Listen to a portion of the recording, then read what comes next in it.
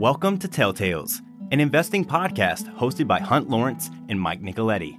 As a reminder, nothing on this podcast should be considered investment advice. You should always do your own work to determine if an investment is suitable for you.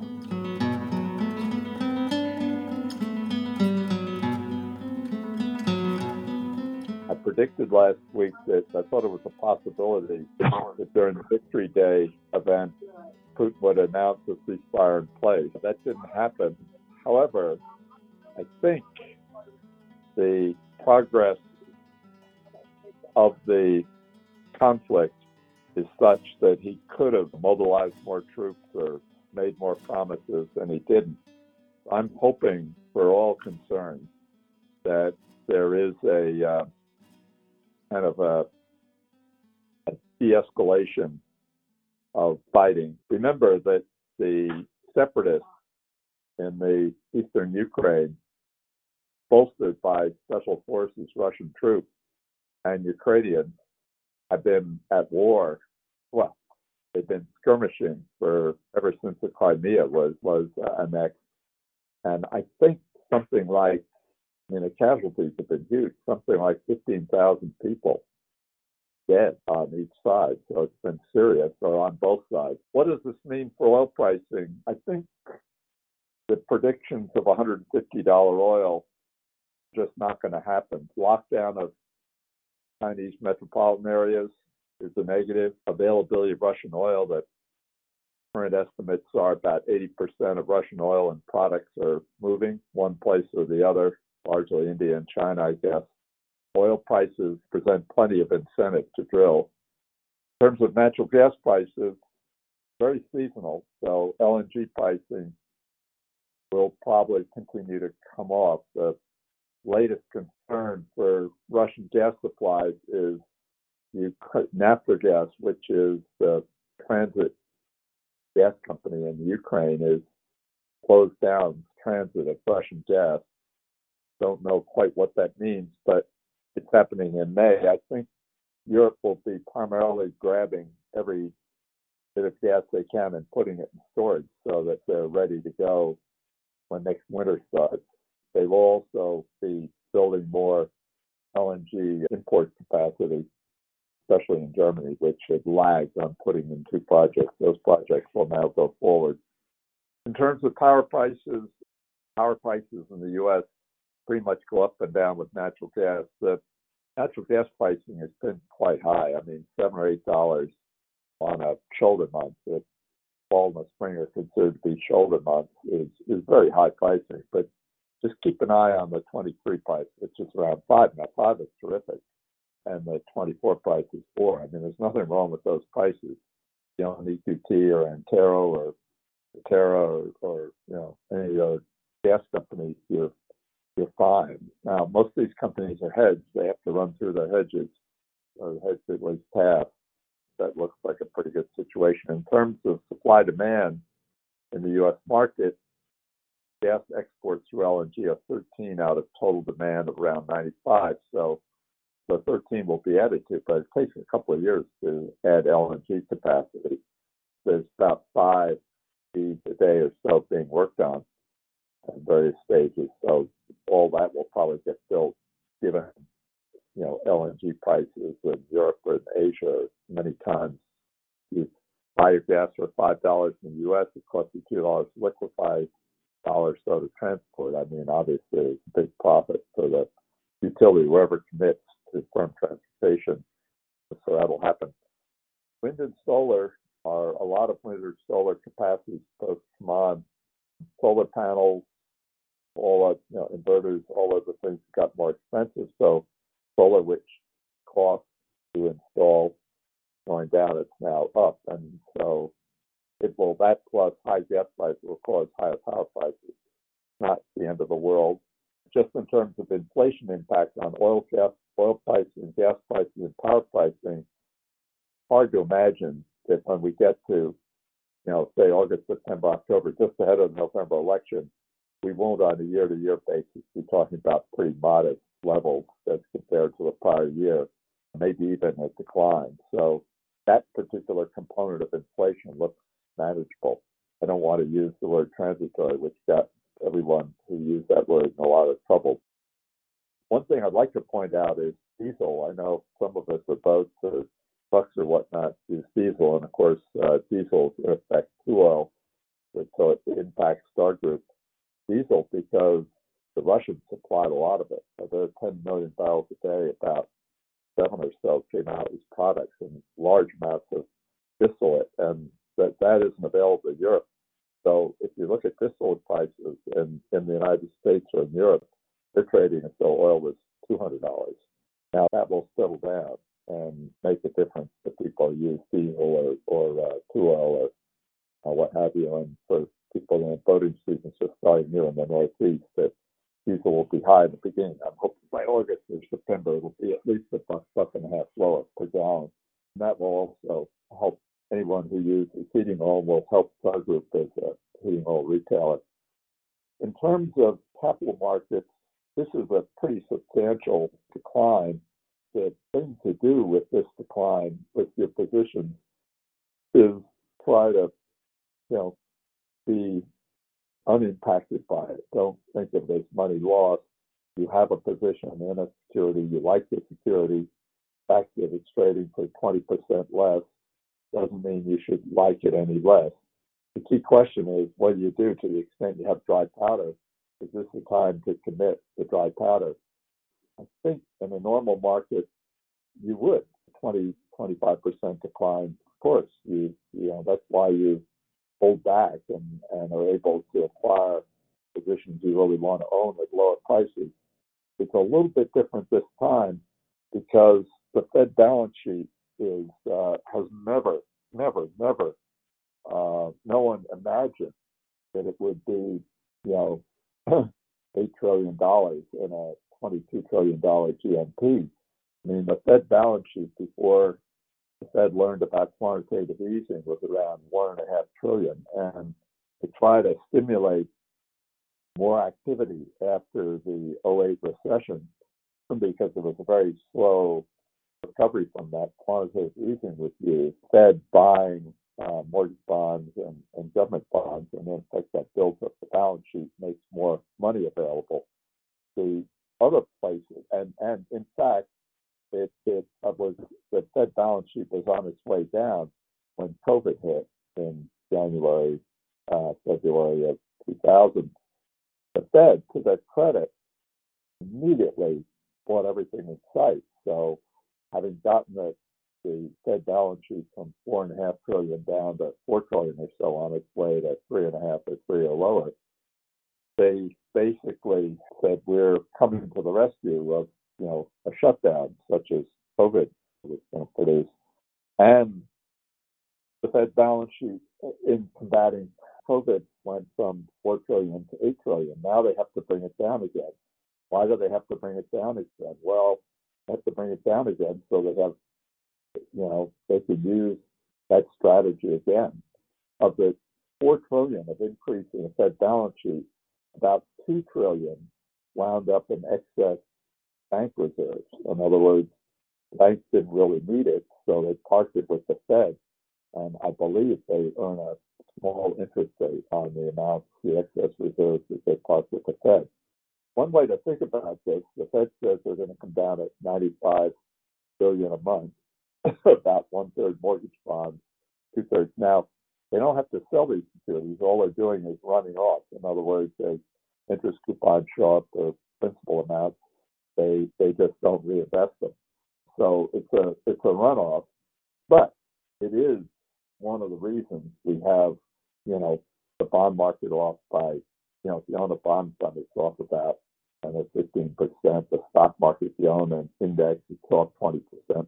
One of the reasons I think is the expectation of pulling this amount of capital out of our capital markets. Now, you would think that at 95 billion a month, or roughly $1.2 billion a year, if you have $2 billion of excess reserves, which I think the banking system still has, that you'd be able to run this program for a year and a half or 2 years without it having that much of an impact.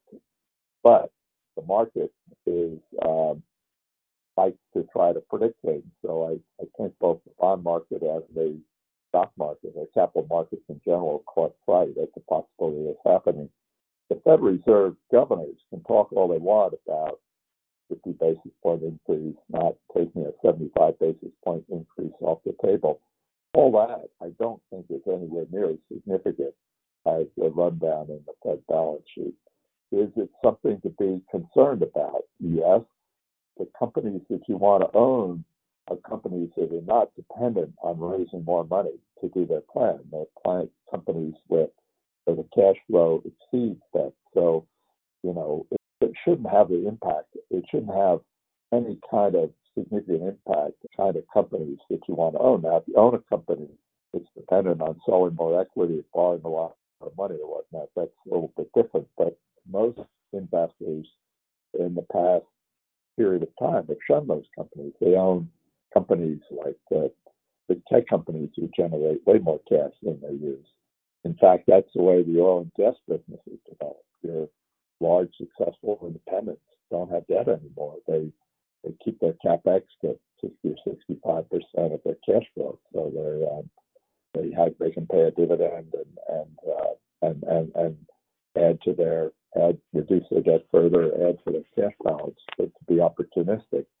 So this is all pretty healthy. In terms of the labor market, I mean, a recession is 2 quarters of real GNP decline. So the first quarter had a 1.5% real GNP being GNP adjusted for inflation. And the second quarter, where we're, we're a month and a half into it here in the middle of May, well, I wouldn't be surprised. I don't think anyone would be surprised to see it have a decline. Well, 2 consecutive quarters of real GNP decline constitute a recession. But a recession, you typically have high unemployment. I mean, the unemployment rate, the job market will probably calm down a bit, but the unemployment rate's like 3.5%, 3.6. There's way more jobs added, 300,000 or 400,000 a month. I mean, there clearly is the need for more employees. There's not a business, in energy, which I'm very familiar with, or any other company where labor isn't short, where the demand for labor isn't well in excess of supply. The people who watch this, the economists who watch this, wring their hands a bit because they say, as compared to pre-pandemic, there's still 5 or 6 million people who haven't rejoined the labor force. I think as time goes on, one of the things that the economists are going to find is that some number of those people aren't being counted as being in the labor force, but they are gainfully employed on a consulting basis or something. So I do think labor is short and probably will continue to be short. So if we have a slight drawdown, 1 or 2% decline in real GNP in the second quarter, what will that mean in the third quarter? As I say, I think at least the oil and gas and power side of the inflation trend will be lower. It will be more under control, maybe even a decline. But that doesn't mean that the third quarter, September 30, might not have a slight decline. What is going on here?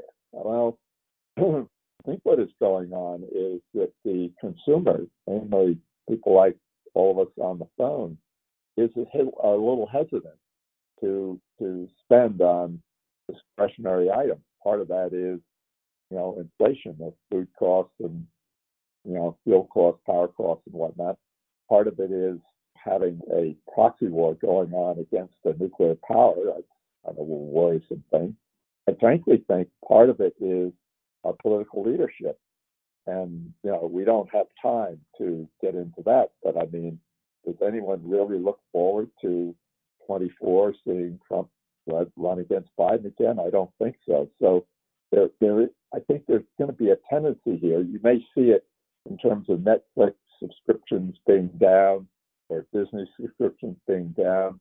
You may see it in Amazon, clearly. I mean, Amazon was a $3,400 stock now to $2,200 stock. I mean, clearly they overbuilt, got ahead of themselves in terms of building warehousing and logistics and whatnot, and they have admitted it. And it's going to hurt them for a couple of quarters where their costs would be higher than would otherwise be the case had they not added more warehouse capacity than they really need, add more logistics.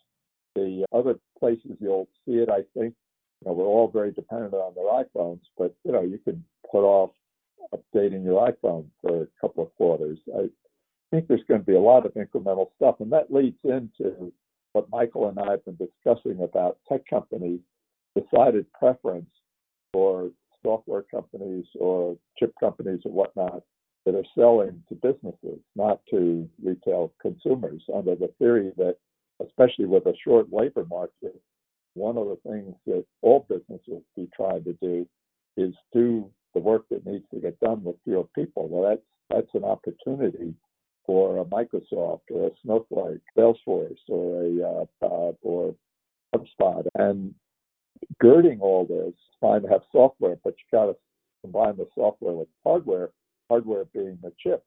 And God knows, over these Wednesday calls, we spent plenty of time talking about chips. NVIDIA, which is one of Mike's favorites, advanced micro devices, which had very good results. The possibility of Intel somehow turning it around. Taiwan Semiconductor, which was one of Mike's favorites because they just seem to be better making these chips. The fact is that an Apple or an Amazon or Google has the capability to design their own chips. So, are they in effect cutting out the NVIDIAs, the advanced micro devices, the Intels, or the Qualcomm? But I do think Michael and I are on the right track. Michael especially knows this much better, to focus in on the software and the chips. And you can, based on market capitalization, you could say NVIDIA's done a better job than anyone else. I don't want to turn the rest of the half hour over to Michael, but I mean, one of the things that distinguishes NVIDIA, and presumably Intel's going to try to replicate whatnot, is joining the software and the chips. And of course, that Amazon making its own chips or Apple making its own chips, that's of course what they're doing. With that, I'm going on way too long. We only have about 10 minutes left for Michael, so I'll stand down and Michael can tell you, can emphasize which parts of this, long discussion he especially agrees with. So obviously the markets have been a bit of turmoil. I'll first point out that in a way, these are situations we sort of relish, because the last couple of years, it's been very hard to buy anything. Maybe these are better opportunities. So it's you don't want to catch a falling knife, but there's certainly better opportunities from a valuation perspective than there were before. As Hunt said, the really nice thing that we like about B2B software is that in a lot of cases, it tends to reduce headcount requirements. And whether it's through pure automation or just making your workforce more efficient, we think those investments are going to continue to be made. And as Hunt mentioned, some of them, and a lot of that, requires additional semiconductors. So maybe you are running some really complex data models and you're using Snowflake to do some of that data aggregation, and you're running those artificial intelligence models on NVIDIA GPUs, which are run in the cloud, or maybe you have your own AI data center. Like, that's the kind of stuff that companies are pouring money into. I use the example of Facebook because they've made a public announcement as to how much money they're spending on NVIDIA server clusters. The use case in their situation is that it's harder to track people for ad targeting than it was before, due to the privacy settings that Apple's enabled. So the way around that is to do a better job with data analytics. So that's one example of where a heavy investment in what NVIDIA provides, which is a combination of software and hardware, helps them address a market challenge. So the trickle down from that is NVIDIA has to get their chips made by somebody, and that somebody has been Taiwan Semiconductor and Samsung so far. And Taiwan Semiconductor is the clear leader in that. They've been really the most successful in staying on the leading edge over the years. Different players like Global Foundries have fallen off and behind. Intel has a really exciting plan to try to catch up. The downside of that plan is the fab that Taiwan Semiconductor owns in Oregon. They just struggled so much with trying to make it more profitable. And they finally got it to be somewhat profitable, but the cost structure there, I believe, was about 2x what it is in Taiwan. And that cost structure kind of boils back to yeah, labor costs are higher, but it's a lot more than that. It's the technical expertise that's required to run these fabs. And we don't really know. We know that Intel's done a very good job of scaling and manufacturing their chips over the years, but presumably it's really hard on the leading edge. And as we're seeing with Samsung's trying to scale it. Samsung's one of the largest fabs in the world, and they're struggling on the memory side to stay on the leading edge. On the Intel front, I have questions as to their long-term competitiveness. Nonetheless, all those fabs are going to have to be built out with new capital equipment. The goal of decoupling is maybe a overly lofty goal.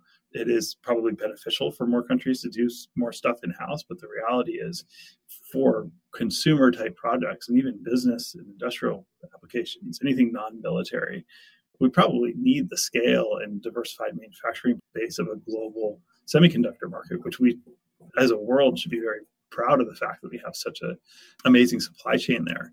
These global conflicts call all of that into question, but what's been accomplished so far has been quite impressive, and unraveling it is going to be very expensive and maybe not sustainable, assuming we go back to a time of peace. So all that is to say that we try to focus on stuff that's going to be able to work through inflation, but are still benefiting from some of these longer term trends that we see benefiting software, automation, semiconductors in the next decade or so. Yeah, that's the amazing. We've run into a couple of situations with our businesses where they have undertaken a program to store large amounts of information that they never would have done before. For example, to take everything that's going on around it about an individual well and upload it. And one of the things we see happening is that the storage, the cost to put a lot of information on Microsoft Azure, Amazon Web Services is really quite reasonable. So the opportunity for Microsoft or for Amazon, is sensational. They both have a huge lead. I mean, number 3, I guess, is Google, but a huge lead providing these services. What I don't fully understand, and in the remaining, we've got a couple minutes left, try to draw Mike out on, is if I'm Microsoft or I'm Amazon, why won't I be providing whatever services, software is needed to draw information out of all that stored information in the cloud? So for a Microsoft or an Amazon, or why can't you do both? In other words, store all the information and also have software that will enable the user to pull the information together the user wants. And I suppose one of the answers is you don't want to be too dependent on one source. So another answer might be that you're basically don't trust that the same guy who's providing cloud storage to you is going to come to you and say, oh, there's a more efficient way to do it. You can do it with half the storage you're using. But Michael, in just a few minutes remaining, I mean, this I guess is one of the logics that Snowflake supporters point to, that whoever you are, you're going to need someone other than Amazon and Amazon Web Services and Microsoft Azure to help enable you to utilize storage. Or is that an oversimplification? Well, I think there's 2 points I want to make based on what you said there. Snowflake is a good example of a software product that it's a solution that you can integrate to a total software product for a given company that reduces the amount of labor required to build said product. Specifically, it's around big data analytics. One of the somewhat advantages is also that you can maybe not be as dependent on one single cloud provider. But I don't think that's the major driver. I think the major driver is there's a shortage of engineering talent in general prior to COVID, and coming out of COVID, that's far more acute.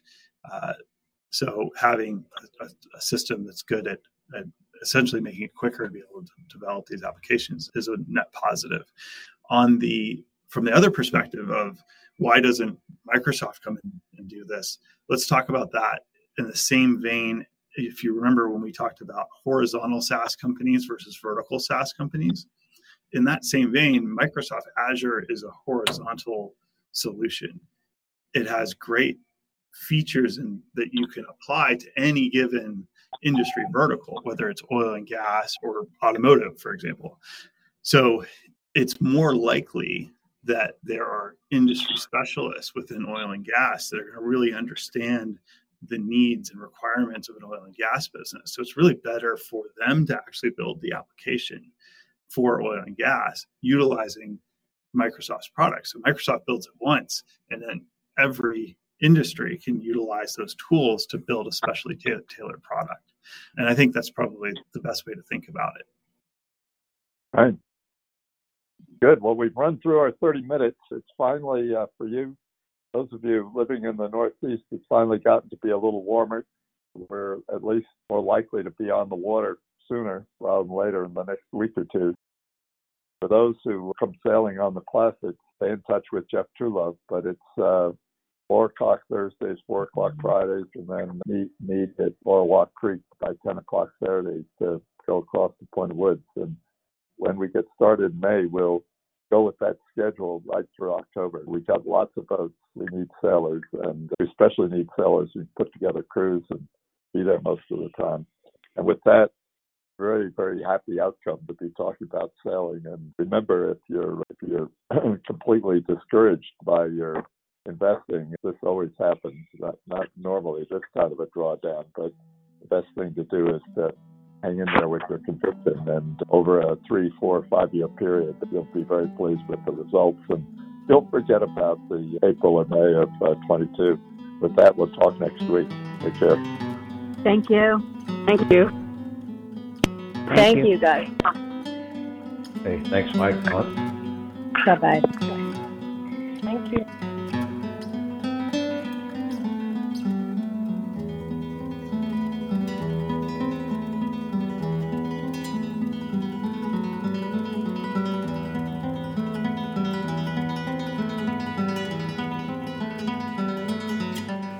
Thank you for joining us this week. Please tune in to us again next week as we'll be back on Wednesday. As a reminder, nothing on this podcast should be considered investment advice. You should always do your own work to determine if an investment is suitable for you.